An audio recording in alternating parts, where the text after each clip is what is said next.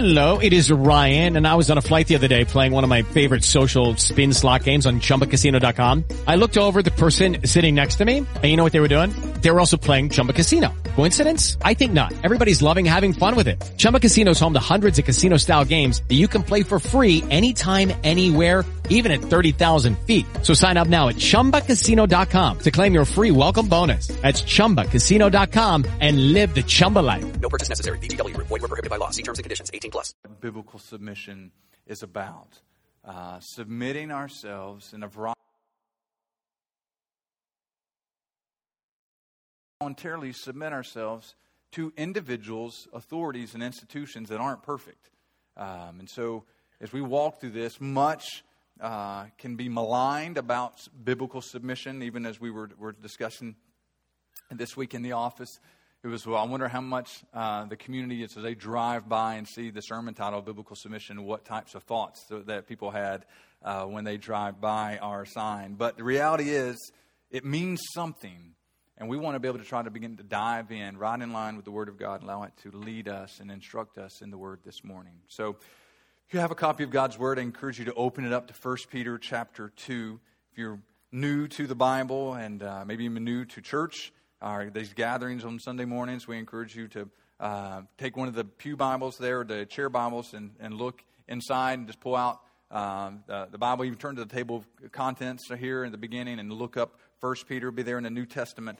1 Peter chapter 2. I would tell you the verse or the page number, but I'm not preaching out of one of those Bibles this morning, so it would not help you at all that I give you my page number in my ESV translation. So, but 1 Peter chapter 2, beginning in verse 13 through 17. And as we read this, I would encourage you to also take out those notes.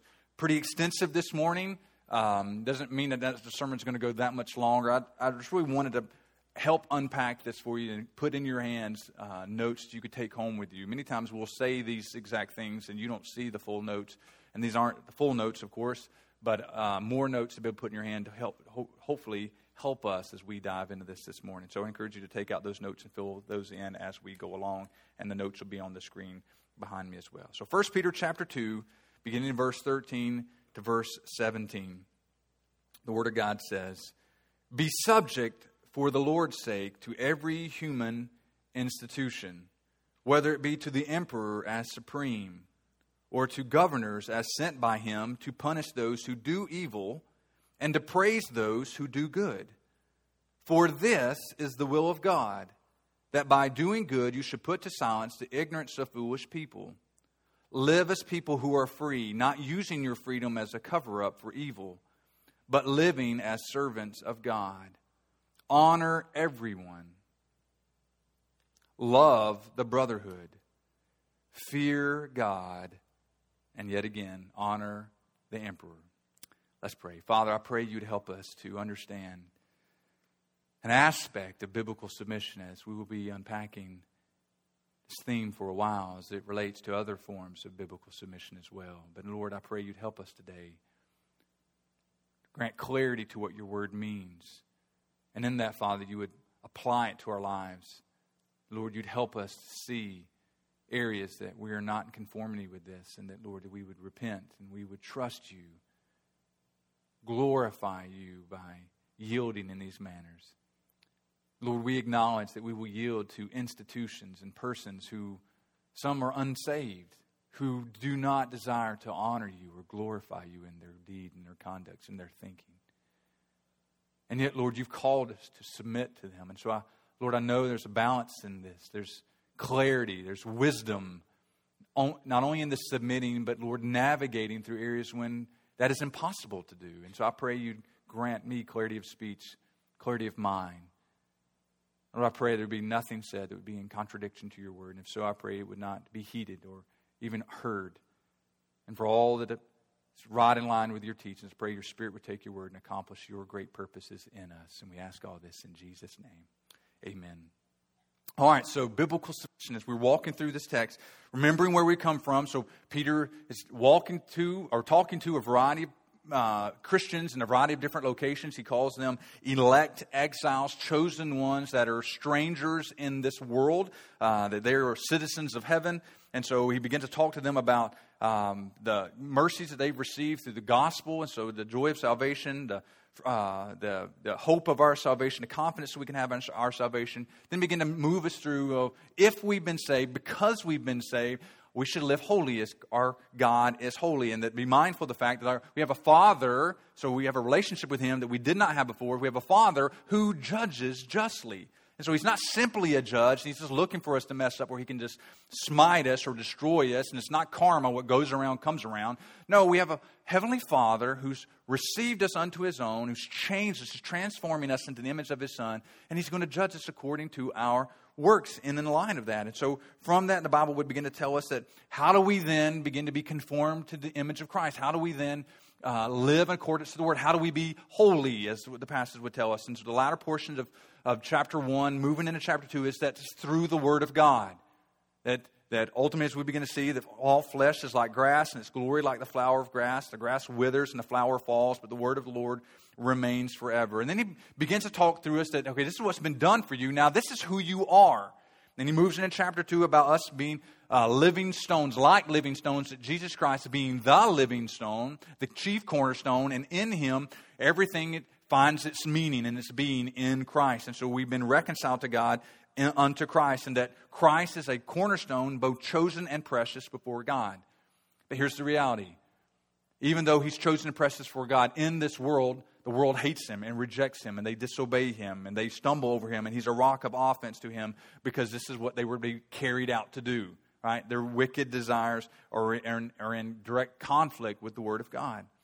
And so as a result of that, He continues to remind us, but not the case with you. You're a chosen race. You're a royal priesthood. You're a holy nation. You're a people for His own possession, for a purpose, that you may proclaim the excellencies of who He is. And it's in light of that once we were not a people, now we're a people. We once had not received mercy, we received mercy. He encourages us as strangers and aliens in this world, our citizenships in heaven, that we should what? Abstain from the passions of our flesh, which wars against us in our souls. And we would keep our conduct honorable amongst the Gentiles. And Gentiles there simply just mean the unsaved, right?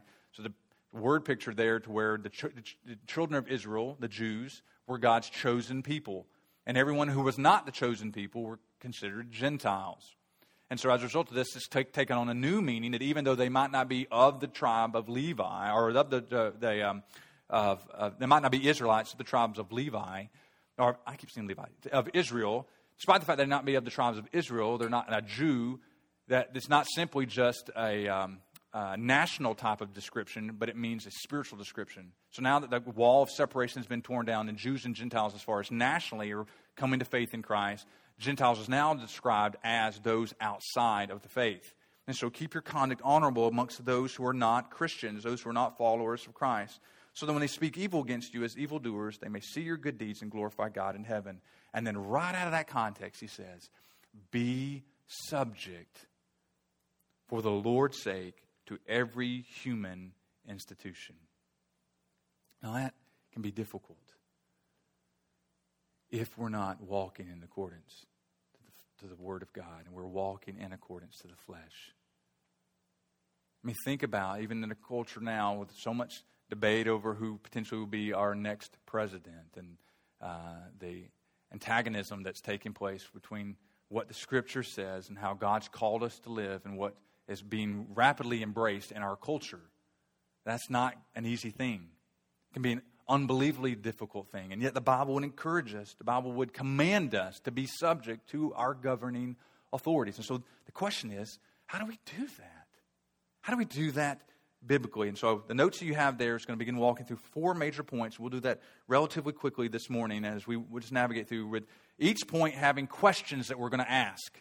So as it begins to give us some instructions, now how do we flesh this out? How do we carry this out in a practical way? And the text is going to help us. And so I want us to be very, very practical, and yet hopefully very, very theological, very biblical. Is what I mean by theological there. It's coming straight out of the text to help us this morning.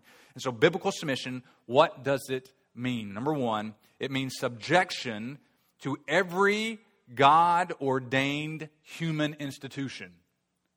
This is what it says there in verse 13. Be subject, or be submissive to, submit to, for the Lord's sake, every human institution. Now what it means there, from the original language, there's every God-ordained human institution. All right, so we don't just submit to everything, but every God-ordained human institution. So we're going to unpack this, subjection to these things. So what does it mean to subject ourselves? What does it mean to submit? And so here you begin to see, if subjection or submission has any meaning, it must mean something. Now you think, well, that's a pretty amazing thought there, Pastor. Well, but think about this for a moment. We'll talk about submission within our faith family. We'll talk about submission to the church, or we'll talk about submission to your husband, or we'll talk about submission to your parents. But as I just listen, even to our faith family, so quickly behind the term submit, there's thousands of caveats, meaning situations and things you have to be able to say, well, in this case, and in this case, and this case. And it makes me wonder sometimes that in us as individuals, in myself, do we really have a heart to submit? By the time we put all the clarifiers and all the caveats and when you should and when you shouldn't, and in this case, and what if this, if somebody were to abuse this, and all these things might happen, then ultimately, when are we ever really submitting? And so are we only submitting in the times where it goes with and alongside of our natural inclinations and desires? Well, let me just tell you from someone who is born again, has the Spirit of God residing in him, but I still wage war with the passions of my own flesh, that if I only were going to submit when I felt like it, I would never submit. I would only submit when it's to my advantage. And that's not what the Scripture is teaching. Peter here is writing in a time where there's extreme difficulties. They are slandering the believers as evildoers. And as they slander them as evildoers, he's saying, you're submitting to this very government that's doing that thing. Remember, Nero is at power here, and it's under Nero's reign that Peter will be martyred. And yet Peter is going to say to them, subject yourself for the Lord's sake to every human institution, whether it be to the emperor. You know who the emperor is? Nero. Who calls himself divine. Who says to people, you should hail me, you should worship me. It's a very antagonistic culture that they're living in. So it's not like Peter's writing to us today and we look at our nation and the direction that it's going and we go, man, this is somewhat antagonistic. No, it's far worse than our nation. Far worse than our culture. And yet Peter says, be subject to them. And so if subjection or submission has any meaning, it must mean something. So what does it mean? It means itself to place or rank under, to subject, to obey, to submit. That's what it means. Place oneself under their rank or in a place under someone else, to subject ourselves, to obey, to submit. It's a military expression literally meaning to arrange in formation under a commander. So as I look across here, I know there's guys who have been in the military. And in this, they are commanded to do certain things. And so when they would begin to call them to roll call or a variety of other places, they're lining up. And in lining up, there's this particular file and rank. And everyone falls into place. And that's a picture of, a word picture, a visual of what submission looks like. You're falling under the authority and the commands of the person who is leading you. And so if that's what it means, then who are we submit to? Well, the Bible would communicate. Subject yourselves to every human institution. All right, so what does that mean? Right? Does that mean that every human institution would be like just any business, and I should participate in every business that there is around, and because humans are made this institution, and so I submit to those? Well, no. Every God-ordained human institution. So the Bible's going to help us to be able to unpack this even out of the book of 1 Peter. 13 and 14 is going to give us one of those. Verse 13 and 14 is going to speak of what's one of the human institutions? Government. Government. That's one of the human institutions. Verse 13, be subject for the Lord's sake to every human institution, whether it be to the emperor as supreme, so that's speaking of the government there, or to governors as sent by him, so it's those who fall under rank underneath his leadership, to those who punish those who do evil, and to praise those who do good. So verse 13 and 14, we begin to communicate one of the human institutions is the governing authorities. Now, we find that anywhere else in Scripture? Is this the only place? No. Romans chapter 13, 1 through 7. You want to turn there and just write it down. I'll read it quickly. But just write that. I'm going to be going rapid fire throughout the sermon. So just write down the places. I'm going to read them for you. But you can write them down to study at a later date, and I would encourage you to do so. Romans 13, 1 through 7. Let every person be subject to the governing authorities. For there is no authority except from God, and those that exist have been instituted by God. Therefore, whoever resists the authorities resists God, what God has appointed, and those who resist will incur judgment. For rulers are not a terror to good conduct, but to bad. And you think, wait a minute, that's not true, right? Didn't Peter and Paul and many of these other guys get martyred for their good conduct? Yes, but it's in a general sense. It's for the clarity of our governments to be able to make sure that we don't have anarchy and chaos. He says, would you have no fear of the one who is in authority? Then do what is good, and you will receive his approval. For he is God's servant for your good. But if you do wrong, be afraid, for he does not bear the sword in vain. We're going to come back to that, but pay attention to that word. Think about bearing the sword. What do you think the sword would be used for? You can talk to me. Punishment, right? And I think they would use something else if it simply meant a spanking, right? You're not going to spank with a sword, right? There are the two things. They could hit you with the base of the sword, right? But more often, they could cut you and kill you. So it was a means of what? Capital punishment. And so ultimately in this is a picture here that, for he does not bear the sword in vain. For he is the servant of God, an avenger who carries out God's wrath on the wrongdoer. Therefore one must be in subjection, not only to avoid God's wrath, but also for the sake of the conscience. For because of this, you also pay taxes, for the authorities are ministers of God, attending to this very thing. Pay to all what is owed to them, taxes to taxes whom are owed, revenue to whom revenue is owed, respect to whom respect is owed, and honor to whom honor is owed. So one of the human institutions that God would call us to submit to would be our government. Now we're going to talk about why would he even need to say this, and why would he bring up the government? It's important because the theology that we're unpacking here, people have gone in a variety of ditches in their theology thinking about this, and so Peter wants to help us in this. And so one of the human institutions is government. Number two is business. Business. Now, he picks a more difficult way of explaining this, the hardest of the means to explain this. He actually talks about indentured servants or even slavery. And he talks about masters and bondservants or masters and slaves. And this is the terms that he used here in verse 18. It's not in the text that we're going to be seeing, but I wanted to point these out even in the book of 1 Peter. So 1 Peter 2:18, servants be subject, there it is again, to your masters with all respect. So it's speaking of servants there being slaves, being subject to your masters, being your owners with all respect, not only to the good and gentle, but also to the unjust. So what's it saying?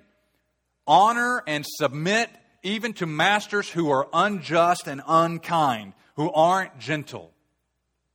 They abuse you. That's hard. That's harsh. This is what Scripture's teaching us to do. And so we think about that. That's what he's talking about in that type of culture, right? And not all were slaves or enslaved, enslavers of men. Many times it was indentured servants or those who were working off a debt and a variety of other things there. They were being taken out of another country and been enslaved. That 1 Peter 1:8 would talk about not being enslavers of men. But ultimately, it's speaking of those in a variety of different locations. But in this, here's the reality. Be subject to them. Submit to them. With all respect. Not only if they do you good and are gentle, but if they are unjust and unkind. It's not the only place we see it. Ephesians 6:5-9. Bondservants, obey your earthly masters with fear and trembling, with a sincere heart as you would Christ. Not by the way of eye service as people pleasers, but as bondservants of Christ, doing the will of God from the heart. Rendering service with a good will as to the Lord and not to man. Knowing that whatever good anyone does, this will he receive back from the Lord, whether he is a bondservant or is free. And then he tells the masters, masters, do the same to them, and stop your threatening, knowing that he who is both their master and yours is in heaven, and that there is no partiality with him. So if we're going to submit, and submission means that we're going to put ourselves under the authority of someone else, we're going to be subject to them, we're going to be placed in a rank or order underneath them, and they are the commander, they are the authority, then that falls in government, and that also falls in business. And so for us, as we apply that to our lives, this is how this would begin to come out, that we should submit to our bosses or our employers, or if we're a boss and employee, we should lead well, that would make it, we'd be able to encourage those under us to submit joyfully. Colossians 3:22-24 says the same thing. Bondservants, obey in everything those who are your earthly masters, not by the way of eye service as people pleasers, but with sincerity of heart, fearing the Lord. Whatever you do, work heartily as for the Lord and not for men, knowing that from the Lord you receive the inheritance as your reward. You are serving the Lord Christ. And so when you willfully submit to your employer and you honor the Lord in your work and conduct with them, you're working to Christ. That's what the picture would say here. So we see government, we see business, we see marriage and family. Chapter 3, verse 1. This is where we'll be heading in the coming passages. 1 Peter 3, verse 1 says here, likewise, wives. So what it's saying, likewise, it's talking about submission. Likewise, wives, be subject to your own husbands. So that even if some of them do not obey the word, here you go, you're having individuals who either may not be Christians or are Christians and aren't walking in accordance to the word of God. They're not walking according to the Spirit. So even if some do not obey the word, they may be won without a word by the conduct of their wives. So submit to your husbands. In a general sense, not that you have more than one husband, but women in general submit to your individual husband. Even if they're not leading well.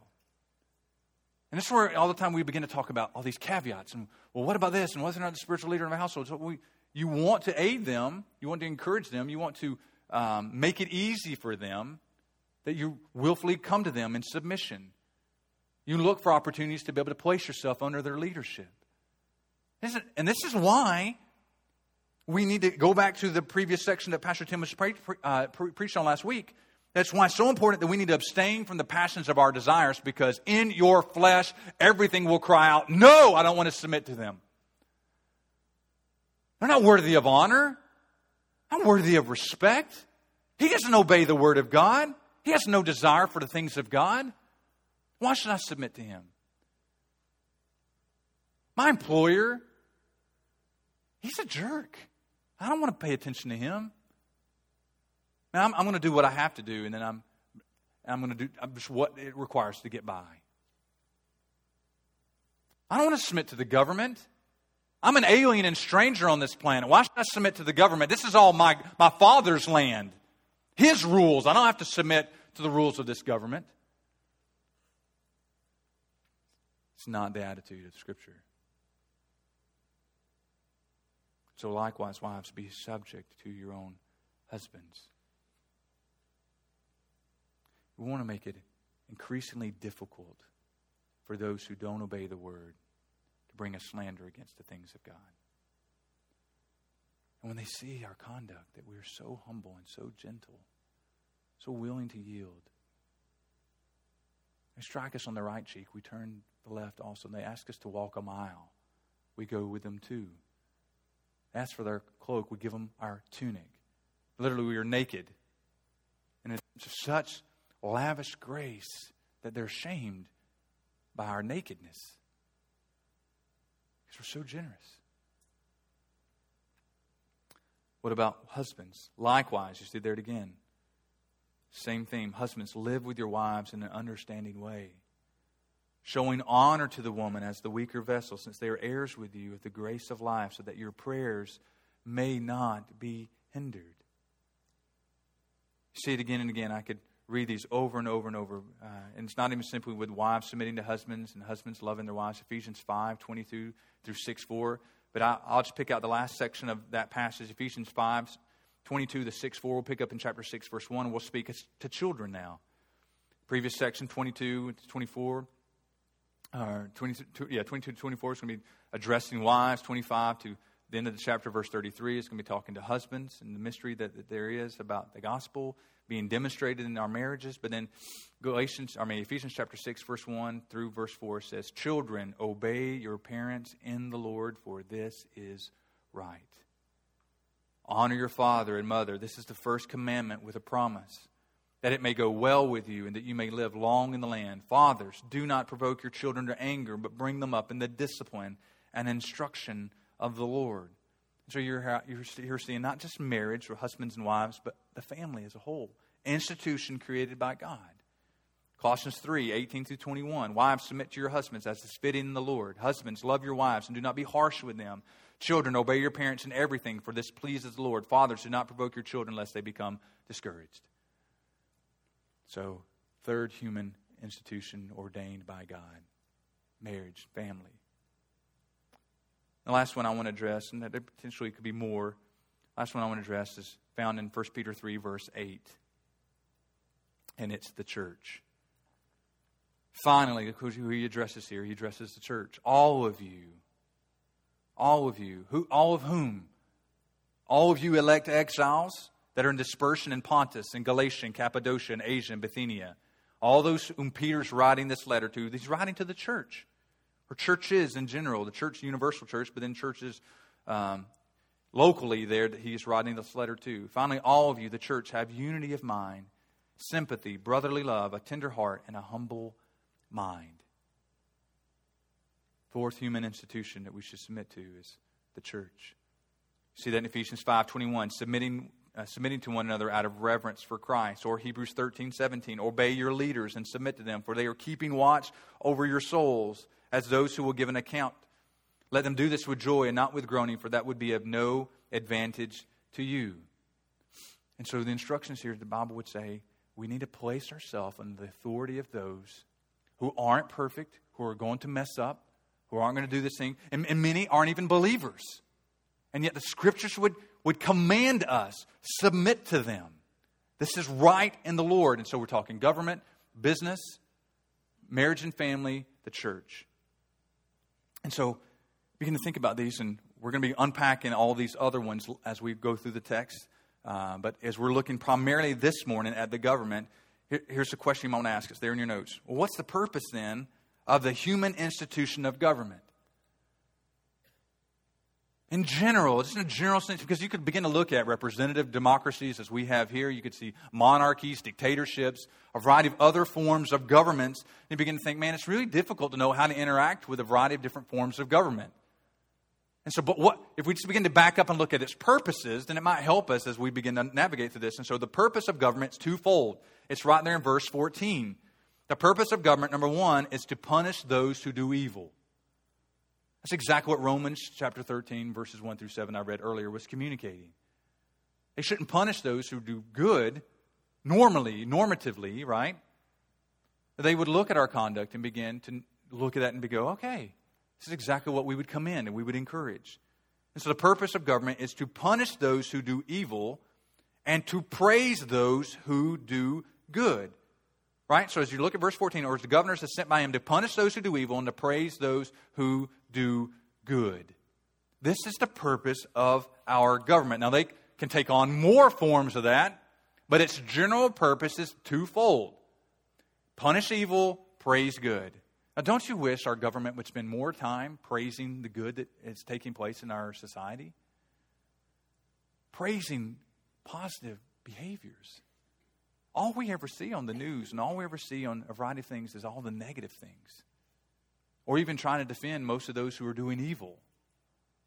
But if we were to punish those who do good and to praise those who do evil, that's its purpose. And so we want to come alongside that, underneath that, submitting ourselves unto our government, even though they're not going to do that perfectly, to aid in this purpose. I'm going to explain why a little later on in our text. But ultimately in this, biblical submission starts with subjecting ourselves to every God-ordained human institution. Now, why in the world, you've got to ask yourself these questions. As a pastor, I'm asking myself, why in the world would Peter bring that up? What a random, is he just ADD and he's just looks out and he's like, squirrel, right? And he then goes off in this whole tangent about the government. No. He's writing it to protect us from ditches that we might fall into. And here's where you see our second point. Not only subjection to every God-ordained human institution, but because we have freedom in and from every God-ordained human institution. We have freedom from and in every God-ordained human institution. That's what it says in verse 16. Live as people who are free, however, not using your freedom as a cover-up for evil, but living as servants of God. The reason he had to communicate this to them is because we could begin to read some of the things that the Bible says about who we are, and as a result of deriving our theology from who we are, we might end up in some places that aren't helpful. Right? So what does this mean? Well, let's just unpack this and I'll explain it as we go. What does it mean to live as people who are free?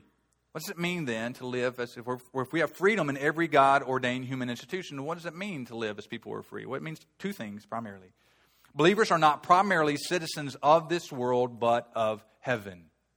That's what it's saying. It's what Peter's trying to communicate to them. And that's exactly what Pastor Tim preached last week, verses 9 through 11, the preceding passages. But you are a chosen race, a royal priesthood, a holy nation, a people for his own possessions, that you may proclaim the excellencies of him who called you out of darkness into his marvelous light. Once you were not a people, but now you are God's people. Right? You see that? So who are you? I wasn't, but now I am God's people. So we're God's people. We're not citizens of Rome, primarily, utmost. My allegiance, first and foremost, is not primarily citizens of this world and of Rome. But I'm God's people, of God's kingdom. Once you had not received mercy, now you've received mercy. Beloved, I urge you, and here's the key, as sojourners and exiles, pilgrims and strangers, aliens in this world, to abstain from the passions of the flesh which war against your soul. And so the picture here is that living free is that we're not, as believers, we're not primarily citizens of this world, but we understand our citizenship is in heaven. That's exactly where we desire to go and will go when we die. And this is exactly what the Scripture would teach, would it not? Hebrews chapter 11, verses 13 through 16. Just you can write that down and then listen along as I read it. As it's talking about the hall of faith, it says, these all died in faith, not having received the things promised, but having seen them, these promises, and greeted them from afar, and having acknowledged that they were strangers and exiles on the earth, so they realized our citizenship was somewhere else. For people who speak thus make it clear that they are seeking a homeland. And if they had been thinking of the homeland at which they had gone out, they would have opportunity to return. But as it is, they desire a better country, that is, a heavenly one. Therefore, God is not ashamed to be called their God, for he has prepared for them a city.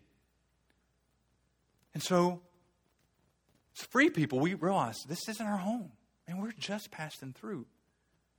And so believers are not primarily citizens of this world, but of heaven. Number two, what does it mean to live free? Believers' primary allegiance is to Christ and his kingdom rather than any earthly kingdom. Now hear me carefully. Our primary allegiance, we're still called to submit, and this is what the whole context of the passage is discussing. But believers' primary allegiance is to Christ and his kingdom rather than any earthly kingdom. That's what the passage means. Live as people who are free, not using their freedom as a cover-up, but living as, what? Servants of God. See, our primary allegiance is to Christ. We're servants of him and of his kingdom, not simply of whomever is in charge at that particular time. Now, if you really begin to embrace that and all that it means, here's where the danger can lie. And this is our next question. Well, what then would be the dangers of such thinking? I mean, if you really read Scripture to obey it and read it to understand what it says about you and to you, here's the reality. There's dangers with that. What's the danger? The danger is to live in rebellion to the institutions of this world due to the fact that we are viewed as sojourners and exiles in this world. Let me read it again. The danger is to live in rebellion to the institutions of this world due to the fact that we are viewed as aliens or strangers and exiles, citizens to another world. And so if we see ourselves of that in this world, then here's what we'd say. I don't have to submit to anyone. Only one I'm submitting to is God. I don't have to pay attention to the laws of the land. I don't have to pay taxes. Why am I paying taxes for? My Father owns it all. You should really bow down and submit to me because my Father owns everything. Trespassing laws, man, my Father owns it all. That land's mine because it belongs to him. See how dangerous that could be? How much chaos could be if we all just said, man, I'm an alien and a stranger. I just do whatever I want to do because my Father owns it all. And so it's a danger. And so this is what the Scripture says. That danger is why he says, live as people who are free. You are free. You're in Christ. You're a chosen race, a royal priesthood, a holy nation, a people for his own possessions. You were once not a people, now you are God's people. Once you've not received mercy, now you've received God's mercy. You were aliens and strangers. You were sojourners and exiles. But as you live as those people, be mindful not to use your freedom as a cover-up for evil. Your lack of submission shows you are not abstaining from the passions of your flesh. It's a cover-up. You're free. I'm free in Christ as a cover-up for sinning. That's the danger that Peter wants to challenge here. Don't live that way. And this is the key when people begin to, or what's oftentimes called antinomianism, anti-law of God. We look at commands in Scripture and be like, man, there's therefore no condemnation for those who are in Christ Jesus. Man, I believe that. Romans 8:1. I fully support that. But the Bible also gives us imperatives. Imperatives meaning commands that we're supposed to adhere to. And so you've got a couple in our holiness, not just simply our status. Positionally, we're declared righteous, justification, but justification is also coupled with what? Sanctification. I'm becoming conformed to the image of Christ. And in that, God is going to place us in difficult situations, just like that song said, I asked the Lord that I might grow. And you know what He did the remainder of the time? Put them in the furnace on purpose. Why? So we would not yield to the passions of our flesh. But through various trials, the faith that God has granted to us would come to fruition, would come to be evident in our lives. And so the danger of such thinking is that I'm in rebellion to anyone and everyone who's around me. I'm a wild ox of a man, and my hand is against everyone, and everyone is against me. This can be the way we view Scripture, and it's dangerous. Third question, what would prevent a person from living with careless regard for God and others? This kind of careless way of approaching the Scripture. It's not careless in some sense, because, man, at least they understood his position in Christ. Well, yeah, but he didn't obey the commands of Christ. And so it's a careless regard for God and others. And so what would prevent a person from living with this kind of careless regard? Well, that's what the next portion of verse 16 encourages, instructs us. What prevents them? Number one, we are not free unto our own passions, but are servants of God. Not just free to live however we want to live.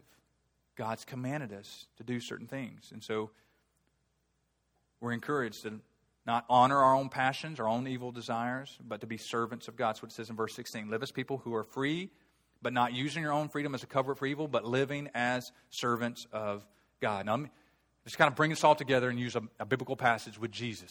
Okay? So you don't have to turn there. Matthew chapter 17, 24 through 27. Just write that in your notes. I'm going to read it to you and explain it. Matthew 17, 24 through 27. Matthew says this, when they came to Capernaum, the collectors of the 2 drachma tax went up to Peter and said, does your teacher not pay the tax? And Peter said, yes, of course he pays the tax. And when he came into the house, Jesus spoke to him first, saying, what do you think, Simon? From whom do the kings of the earth take toll or tax? From their sons or from others? So the question was whether or not Jesus was going to pay the taxes. This 2 drachma tax, right? And the guy comes up to Peter and asks him the question. He's like, well, yeah, of course we should pay taxes. And so then Jesus begins to give an illustration to prove this point about freedom and living free in Christ. Being free in the kingdom of God. He says, well, listen, what do you think? When the kings of the earth take a toll or tax, who pays that? His sons? The king's sons? Or others? And when he said from others, Jesus said to him, so Peter then answers rightly, well, the king's son's not going to pay. He's the king's son, right? The peasants, the people, the citizens will be the one who pays the toll or the taxes. And when Peter said from others, Jesus said to him, then the sons are free. However, not to give offense to them, go to the sea and cast a hook and take the first fish that comes up. And when you open its mouth, you will find a shekel. Take that and give it to them for me and for yourself. And here's the key. Not simply the miracle where he goes and throws a hook into the sea and the fish bites it and has tax money in its mouth. That's pretty incredible, right? But it's not simply the point, the miracle that was in there. It's the purpose of what Jesus was saying. He says, listen, the question he asked him was purposeful. Who pays the taxes? The king's sons or the people? The citizens. The citizens pay, not the king's sons. Now, Jesus alludes to this, then the sons are free. However, now applying it to himself, not to give offense to them, I'm the Son of God. I'm the Son of Man. I don't have to pay taxes. I'm free. But however, not to give offense to them, go to the sea, cast a hook and take the first fish that comes up, and when you open its mouth, you'll find a shekel. Take that and give it to them for me and for yourself. Meaning, I'm free, Peter. This isn't the kingdom that I'm about. But not to give offense to them in light of this kingdom, pay the taxes that's owed to them. And this is exactly what is being addressed here by Peter, right? Peter's now bringing this up, remembering this story, remembering this illustration, and is writing to the elect exiles. Listen, you're aliens and strangers. This isn't your home. This isn't your world. This isn't your kingdom. Your kingdom's in heaven. It's another world. However, we're not completely divorced from the things of this world, and we don't want to give offense for people to slander us. And so as a result of that, yield, submit, obey the things of God. And one of those things would be yield, submit, subject yourselves to governing authorities, to every human institution. And so we need to have subjection to every God-ordained human institution, and yet at the same time we have freedom in every God-ordained human institution. We're free in it. We need not be afraid of the government. Well, the question should be posed, then why? Why would we do this? What's the motivation? Here's your next point. Motivation for godly living within every God-ordained human institution. What should motivate us? Why should we, the question in your notes, why should we subject ourselves? Why would we do that? There's a variety of things that Scripture tells us here in this passage. Number one, we should submit ourselves for the Lord's sake, verse 13. Be subject for the Lord's sake to every human institution, whether it be to the emperor as supreme, and he goes on about governors and so forth. So number one, for the Lord's sake, simply because God commanded it. Our King, our sovereign, our ruler communicates to us. We should submit to others. Submit to our governing authorities primarily, in this passage primarily. And so in this, our instructions for us is that we should submit for the name of Christ. We bear His name, and for the Lord's name's sake, we submit. And we should do it joyfully. And so what's our motivation? We should submit ourselves for the Lord's sake. Number two, we should submit ourselves in accordance to the will of God. Not only for the Lord's sake, but in accordance to the will of God. Verse 15. For this is the will of God. What is that? That we would submit to the kingdoms of this world. That by doing good you should put to silence the ignorance of foolish people.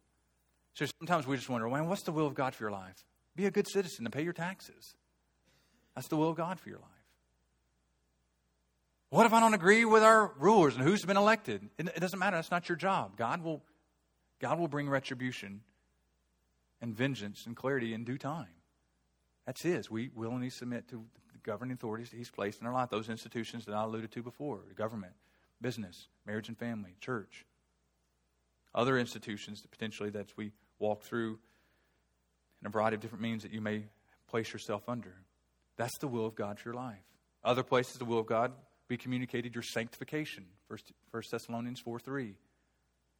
What is the will of God for your life? Your sanctification. So in these are tied together. Part of your sanctification is subjecting yourselves to every human institution. So why should we submit ourselves? For the Lord's sake, in accordance to the will of God. Number three, why should we submit ourselves? To silence the ignorance of foolish people. Silence the ignorance of foolish people. Why would we want them to be silenced? Because the will of God that He's called us to should be that we'd live in such a way that's so pleasing to Him that the world should embrace us. And yet this world hates us in so many different ways, right? So we don't want to give additional offenses when and especially when the spiritual hits the temporal, right?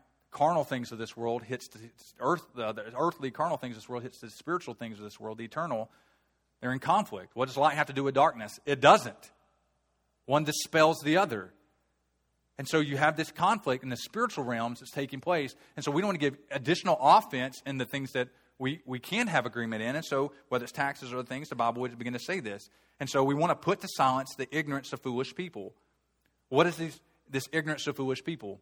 One is they disobey the word. It goes back to these people in verses 7 through 9 or 8 through 9.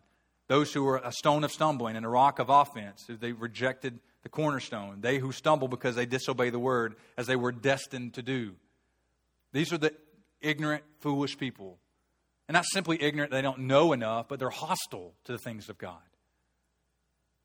Well, they know what we say, but they're hostile to it. They're not really listening to understand what we say. So we would speak of a variety of things that culturally would be going on at this particular day, and they would just call us phobic or or bigots or intolerant or haters. You're not even listening to me. You're talking over me. You're talking past me. Just listen to what I'm saying and what I'm not saying. And that's the type of ignorance of these foolish people, is to be able to say they don't want to hear you. They want to remain in the ignorance. They're hostile toward the things of God. And so these ignorance of these foolish people, so what are they doing? It goes back to verse 12. Keep your conduct among the Gentiles, those who are outside the kingdom of God, honorable, so that these ignorant and foolish people, when they speak evil against you or speak against you as evildoers, they may see your good deeds and glorify God on the day of visitation. You see how it's all tying together now? You're living in a culture that hates you, that hates your king. And so as a result of that, they're going to be resistant, hostile ignorance because they're foolish in their ways. They're darkened in their mindset. They're held captive by the enemy. They're sons and daughters of disobedience, carrying out the desires of their flesh. All that Ephesians 2 describes about lost humanity, this is whom we're interacting with. And we don't want to give them greater opportunities to slander our name and more importantly, the name of the God that we serve. And it's going to grow intentionally more difficult. And so in the ways that we can honor the law, we should. Now, let me pause here just for a moment. There's two more points in this section I want to point out, but I think it's a good place to go do that. Now, after all that, it's a good point for the caveat, right? There will be times where our government will forbid us from doing what God has commanded us to do, and we must disobey. Daniel, when the edict was given that you could not pray to any other God, what does Daniel do? He goes up and prays just like he always has. When the government forbids us from doing what God has commanded us to do, we disobey. Remember in Acts where Peter, James, and John were forbidden to preach the kingdom of God? And were beaten? Don't proclaim him anymore. Don't do that. And how does he communicate to them? Whether it's just in your eyes to obey you, you'll have to discern that, but ultimately we're going to obey what God's commanded us to do. And so when we're commanded to be, we're forbidden from doing what God commands us to do, we must disobey the government. And the opposite's true. When they command us to do what the Bible has forbidden us to do, we must disobey. When they command us to do things that are not in line with the Word of God, we must obey. Now here's the key. How do we interact with them when we disobey? If things continue to go the way they're going, the type of sermons that I would preach, verse by verse, going through the text, the things I would say may one day be labeled as hate speech. And at some point, they may say, you can't preach the Word of God. And they may remove us from this building and cease being a formal institution, and we'll just go underground. Meaning we'll meet at my house or meet a different location. Or they might not force us to go underground. It might be here, but they'll come and listen to what we have to say. And so it might be a sermon, and man, I just happen to preach 1 Corinthians 6 when it talks about those who will not inherit the kingdom of God, and gives a whole list of a variety of different types of lifestyles. And I'll just preach 1 Corinthians 6, 9, as I would preach any other passage. We haven't hit 1 Corinthians yet, so it's coming. And one of the days we'll be preaching through 1 Corinthians. And it could be an official from the government sitting in here. And I'm going to preach in contradiction to what they would label as hate speech. And when I do so, they're going to arrest me. Now, how do I respond when arrested? I lay on the floor, right? They got to drag me out, right? No, man. They call me out. They stand up. And you've disobeyed the law. I absolutely did. Whether or not you judge that right or not, it's up between you and the Lord. But I'm going to do what God called me to do. And then they say, well, put your hands behind your back. Now, I don't go into my kung fu stance, right? My Karate Kid, right? I don't go any of that. I willingly put my hands behind my back, and I go to the police car with them. And I do as they tell me to do. And I go to prison, and I pray, and I read, and pray that Acts chapter 12 or a variety of other passages with Peter and Paul in prison start leading people to faith in Christ. Joyfully, willingly. I'm not having a sit-in, a lay-in, right? Protesting. I do what God's called me to do. And I yield and submit. I'm preparing my family, trying to prepare the faith family. This could be ahead of us. And we do it joyfully. That's how we interact. This protest type mindset is not a biblical clarity. You think, well, what about Martin Luther in those days? The reality was to bring clarity to that. It wasn't to lead a revolt. It wasn't Martin Luther's intent to lead a revolt. But if doing the things that God's commanded us to do is forbidden by our government, we're going to continue to walk forward until the time where we are arrested. And then we'll hopefully gladly go with them. Definitely submissively, we will go with them to prison without a fight. I'm not going to hold myself up in our home loaded, barricaded with weapons, right? And picking them off as they come my direction. That's not the way that God would have us to live, right? So, that's our intent. So, caveat there, just to be able to walk us through that. So, number 4, what's the next one on our list there? So, why should we submit? We should gladly submit to them to give greater clarity to what is good and evil. To give greater clarity to what is good and evil. It says, or to governors. So why we submit to them? Or to governors as sent by him to punish those who do evil and to praise those who do good. For this is the will of God, that by doing good you should put to silence the ignorance of foolish people. Live as people who are free, not using your freedom as a cover-up for evil, but as living as servants of God. So here in essence is what it's saying.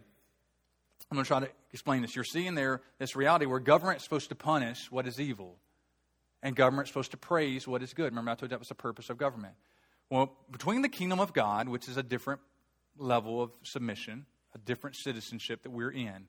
We are in this world, but not of this world, right? So we're of the kingdom of God. We're of that world. But we're in this temporal world. And here's what we know. Light and darkness don't have anything to like together with them. The prince of the power of this world is Satan, and he's ruling and reigning in this world.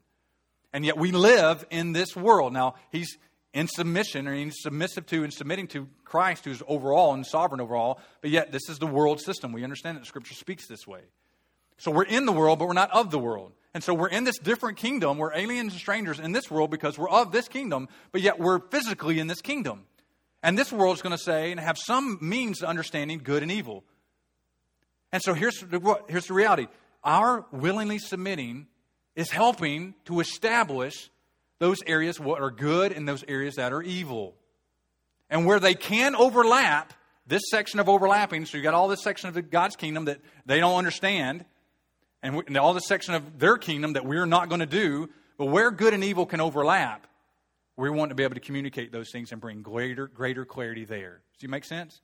And so we're bringing clarity in while we're of this world, the spiritual world, and we're in this world, the physical world.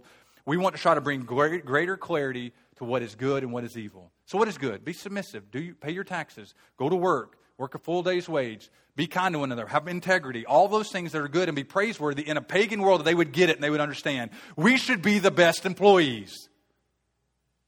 We should have the best attitudes. We shouldn't be leading the gossip and the slander around the water cooler. We should be leading an uprising and a coup within your workplace. We should be the most submissive. And where there's good and evil, we should be the ones that are the strongest in demonstrating with kindness, with humility, what is right and what is wrong. And where those can overlap, we want to bring greater clarity there. And that's what the whole book of 1 Peter is about. Follow along. As we're just seeing this, you're going to see verse after verse after verse. You can just write them down. I'm going to read them very quickly. But this doing good and this magnifying what is right versus what is wrong, this good and evil, is constantly being discussed in 1 Peter. So 1 Peter 2:12, we just read this. Keep your conduct among the Gentiles honorable, so that when they speak when they speak against you as evildoers, they may see your good deeds and glorify God on the day of visitation. So there's your good deeds. 1 Peter 2:20. For what credit is it if when you sin and are beaten for it, you endure? But when you do good and suffer for it, you endure. This is a gracious thing in the sight of God. So don't do evil and get punished for it. That's no benefit to you. But when you do good and you suffer for it, then endure that. It's a gracious thing in the sight of God. God has ordained that. You think, man, that sounds so positive. God's ordaining me to suffer when I do good. That's why we chose the song that we sang right before I preached. I asked the Lord that I might grow. And that's how He's going to help us to grow. 1 Peter 3:6. As Sarah obeyed Abraham, calling him Lord. That's a whole different illustration there about submission. I wish I had time to unpack that. Beautiful passage. As Sarah obeyed Abraham, calling her husband Lord. And you think, well, of course you like that. You're a male. Not for those reasons. Not for those reasons. I'd love to unpack that for you later. But as Sarah, we'll get to it. 1 Peter 3:6 coming. As Sarah obeyed Abraham, calling him Lord, and you are her children if you do good and do not fear anything that is frightening.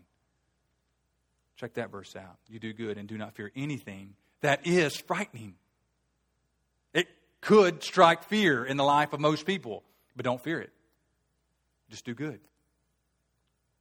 1 Peter 3:10, for whoever desires to love life and see good days, let him keep his tongue from evil and his lips from speaking deceit. 1 Peter 3:13, now who is there to harm you if you are zealous for what is good? And once again, this is in the context of those who aren't believers, and yet they should see something in us that falls in line with what they would characterize as goodness. 1 Peter 3:16 and 17, having a good conscience so that when you are slandered, those who revile your good behavior in Christ may be put to shame. For it is better to suffer for doing good, if that should be God's will, than for doing evil. And in 1 Peter 4:19, therefore let those who suffer according to God's will entrust their souls to a faithful Creator while doing good.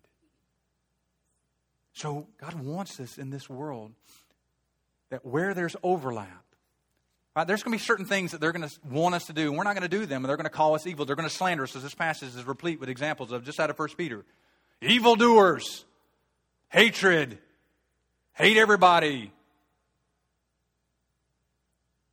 And so there are going to be areas where those kingdoms don't overlap, where the kingdom of God and the kingdom of the world do overlap. We want to excel in doing good deeds so that we can silence the ignorance of foolish people. And lastly, reasons for submitting, the last one, to proclaim the excellencies of Him who called you out of darkness into His marvelous light. By these good deeds, by those good words, we proclaim Him. That's 1 Peter 2:9. But you are a chosen race, a royal priesthood, a holy nation, a people for His own possession, that you may proclaim the excellencies of Him who called you out of darkness into His marvelous light. Men and women, the gospel should be quick upon our lips, that we'd want to proclaim Him. All right, so then, practical applications. What instructions are given to us to actually apply what can be a pretty weighty message, right? And there's a lot of moving parts here, and sometimes it's hard to unpack it to where it makes sense, it makes it easy, but hopefully these four things are just helping us to be able to do that. There's subjection to every God-ordained human institution. Right? We need to be in subjection to it. But yet at the same time, there's freedom in Christ. We're sons of God, so we're free. But in an attempt not to give an offense to this world, and to be able to demonstrate what is right and what is wrong, and we want to, in our freedom, we're freedom from every God-ordained human institution. We have these motivations that are calling us to subject ourselves in this manner to every God-ordained human institution. So then, does Peter give us any helps? Yes, he does. Instructions for godly living within every God-ordained human institution. Verse 17, and we will close with this. So how do we practically apply these instructions to our lives? How do you and I do this? I tried to give examples throughout, but now Peter's going to give some pretty explicit instructions here for us. So number one, they're not in order as they come into chapter 2, verse 17. They're not in the order, but I put them in a different order on purpose. All right, so the first one, fear God. It was the third instruction here, honor everyone, love the brotherhood, fear God, honor the emperor. But I moved it to number one. It begins with a proper understanding of who God is and who you are. Fear Him. The beginning of wisdom is fear of the Lord. Matthew chapter 10. Why fear those who can destroy your body and not destroy your soul, but fear God who both can destroy your body and soul in hell. And that's not an encouragement at all. Right? Yes, it is. Because then he continues on and says that he's numbered the hairs on your head. Even though 2 sparrows are sold for a penny, and not a sparrow falls to the ground that's not with His knowledge of it. Is He not the one who feeds the sparrows? And yet He loves us more than the sparrows. We're the crown of His creation. And so in this we fear God. And so the first and foremost, as you go to work, as you live in your home, as you submit to the government, and a variety of other venues that God will place us in, our desire is to proclaim His excellencies, to fear Him above all things, to want to know how He would call us to live in those situations. So fear God. Number two, honor everyone appropriate to their role. honor everyone appropriate to their role. And that's where you tie in. It's highlighted, it's bolded, and italicized in your notes. That's number 1 and number 4 in the list. Honor everyone. And then at the end, he comes back to where he was at the beginning, right? At the beginning, he says, whether subject yourselves to every human authority, whether it be to the emperor or the king, as governors, or to the governors sent by him to punish those who do good and evil. And so he's coming all back around full circle. So he says, honor everyone and honor the emperor. We begin where we end where we started. So what that communicates is, I believe it communicates, honor everyone appropriate to their role. But yet we're supposed to honor everyone. And so it talks about submitting to the emperor as supreme, or to the governors as sent by him. You're seeing there's authority structures that are placed in different places. So you take even the submission to the church. The Bible says you submit to your leaders and obey them. Now, does that mean that every crazy that's preaching on the internet, or every crazy that's podcasting, or every crazy that's on cable television, you're supposed to submit to them? I mean, they call themselves a pastor, a bishop. They use Bible language. You have elders showing up at your door with little black ties and white shirts, and got elder in their last name on their little blue badges that show up in your neighborhoods. Speaking of Mormons, by the way, if you haven't picked that up. You're supposed to submit to them. They call themselves elders. That's a biblical term. How do you know whom to submit to and how to honor them? If you're careless with this, you wouldn't understand. And so you honor everyone appropriate to their role. Women should submit. But women are you supposed to submit to any man at any point in time? Do whatever any man tells you, thoughtlessly, just following along whatever they tell you to do? Absolutely not. You submit to your husband in everything, Ephesians 5 would communicate. So how do we interact with these? You submit to everyone according or appropriate to their role. And so we submit in accordance to the role of those who place in it. So here's a question that it would begin to pose. That's easier when you think about, okay, the president. And through the course of time, we have two primary parties, right? You got a Libertarian Party as well, but primary Republican, Democratic. I'm sure guys in the military will have to submit and yield to the commander-in-chief who becomes our president, even though they did not vote for him. And so you just got to wonder sometimes when the president's getting off Air Force One and the guy there is saluting the president, right? He's not necessarily saluting the man. He's saluting the position. And he's honoring the position because it's due honor. Honor everyone appropriate to their role. And so here's the commander-in-chief, and that whatever rank he's at, he falls under submission, just like we talked about before, under rank and order as by the commanding officer. And so here the commander-in-chief walks down Air Force One, and there at whatever airport these guys are submitting to his authority, his position, they're going to salute him, give him honor.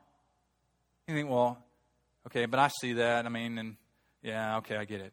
But here's the question. Here's where that can be difficult, right? You don't like the guy's doctrines. You don't like the guy's ideology and his teachings and whatever, whomever, Republican, Democrat, whoever's in the office at a particular time, that individual may not want to submit to it, but they do. They should, right? If not, you'll be court-martialed, right? You're going to get in trouble. Why? You had honor. It's all about honor, respect. People can die if they don't do the things they're called to do. It creates chaos and disorder. Well, here's the question then. The Bible says this, and I read it carefully. I want you to read with me here, so it says here. Verse 17, verse 1, honor just a few people. No, honor everyone. Now here's the question. It's not in your notes, but I want you to process this. How then do we honor a murderer, a pedophile, and a rapist? How do you honor them? Honor everyone. Except murderers, pedophiles, rapists. You don't honor them. No. We're called to honor everyone. Everyone. So how do we do that? Okay, remember the tie-in here? This is where it gets full circle. We submit to our governing authorities. It's not an eye for an eye, a tooth for a tooth.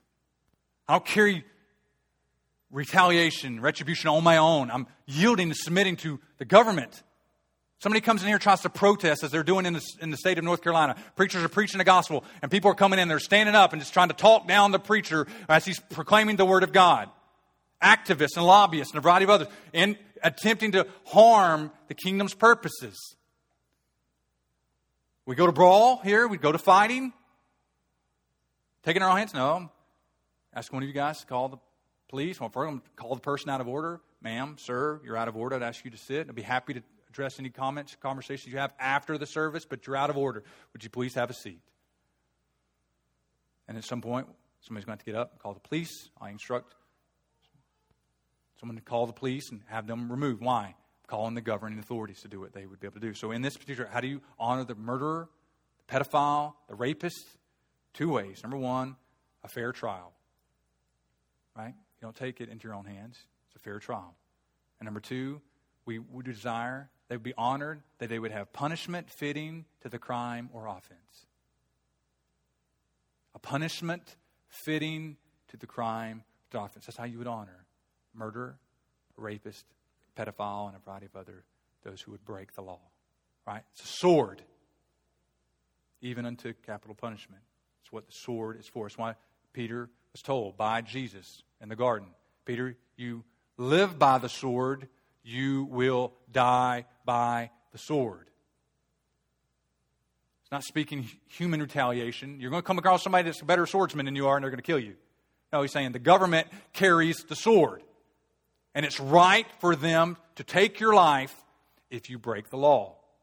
They punish evildoers. Don't break the law.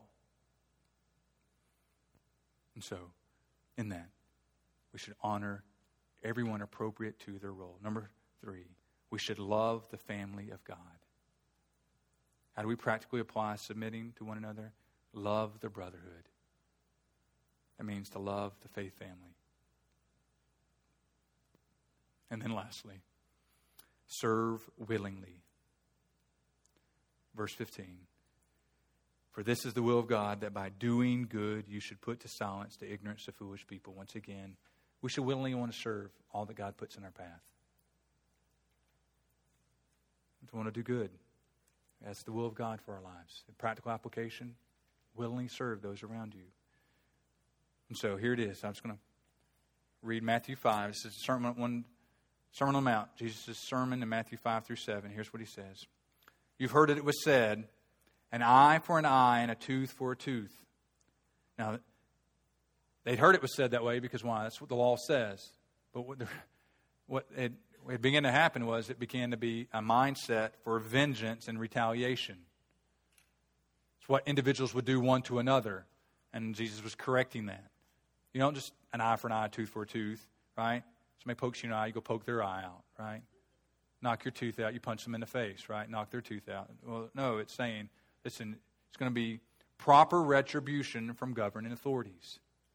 Proper retribution. That's why I went before. Fair trial, punishment fitting to the crime or offense is how we respond to evildoers. It's how we show them honor to everyone, even those who would break God's law, man's law. And so proper retribution from governing authorities. And so Jesus is saying, you've heard it was said, an eye for an eye, tooth for tooth. And they're thinking vengeance, human retaliation. But I say to you, do not resist the one who is evil. If anyone slaps you on the right cheek, turn to him the other also. If anyone would sue you and take your tunic, let him have your cloak as well. And if anyone forces you to go 1 mile, it's what the military would require of the citizens there, the Roman guards would require of the Jewish citizens there. If they would force you to go 1 mile, carry their bags 1 mile, he says to go with them 2 miles. Give to the one who begs from you and do not refuse the one who would borrow from you. Jesus is communicating. Be willing to serve others. So much so that it hurts. Right? Earnestly. Remember I talked about earnestly what it means? Stretch to the very possible limits. If you're stooping your head and you're looking as far as you possibly can go, we should want to serve willingly. This is the challenge for us. At a time where our country is becoming increasingly more hostile to the things of God. And we're not going to win this thing by protesting, having sit-ins. God's kingdom will prevail as we lovingly submit and we joyfully share the good news of Jesus Christ with everyone around us as we make disciples. That's how it's been working from the very beginning. And that's how God will choose to continue to work in our time today. Biblically submitting, and it starts here with our governing authorities. We'll continue to go on through, as you saw in the days ahead, to our employer-employee relationships, marriage-family relationships, church, and so on. But it's a big deal for us. So be cautious, be careful. Practical exhortation for us. Let's try not to gossip, to slander, have unwholesome, corrupting speech come from our mouths about our governing authorities. Well, there's nothing to praise. I guess I'm not going to say anything. It's better to say nothing than to say something wrong, right? Even a fool's perceived wise when he doesn't open his mouth, the Scripture says. Some of the dumbest people you ever meet, they don't ever open their mouth. Man, this is the humble, quiet, friendly fellow. He's not really humble, quiet, or friendly, but he just didn't open his mouth yet. But you know what I mean? So you can begin to think about that. I'm just not going to say anything.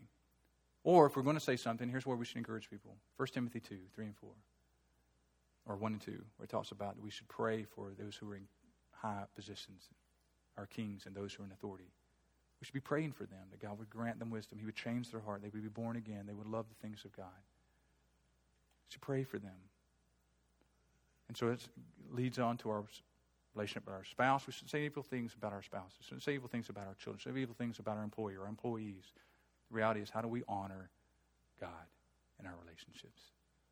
We should be submissive. Let's pray. Father, Hello, it is Ryan, and I was on a flight the other day playing one of my favorite social spin slot games on ChumbaCasino.com. I looked over the person sitting next to me, and you know what they were doing? They were also playing Chumba Casino. Coincidence? I think not. Everybody's loving having fun with it. Chumba Casino is home to hundreds of casino-style games that you can play for free anytime, anywhere, even at 30,000 feet. So sign up now at ChumbaCasino.com to claim your free welcome bonus. That's ChumbaCasino.com and live the Chumba life. No purchase necessary. VGW Group. Void where prohibited by law. See terms and conditions. 18+.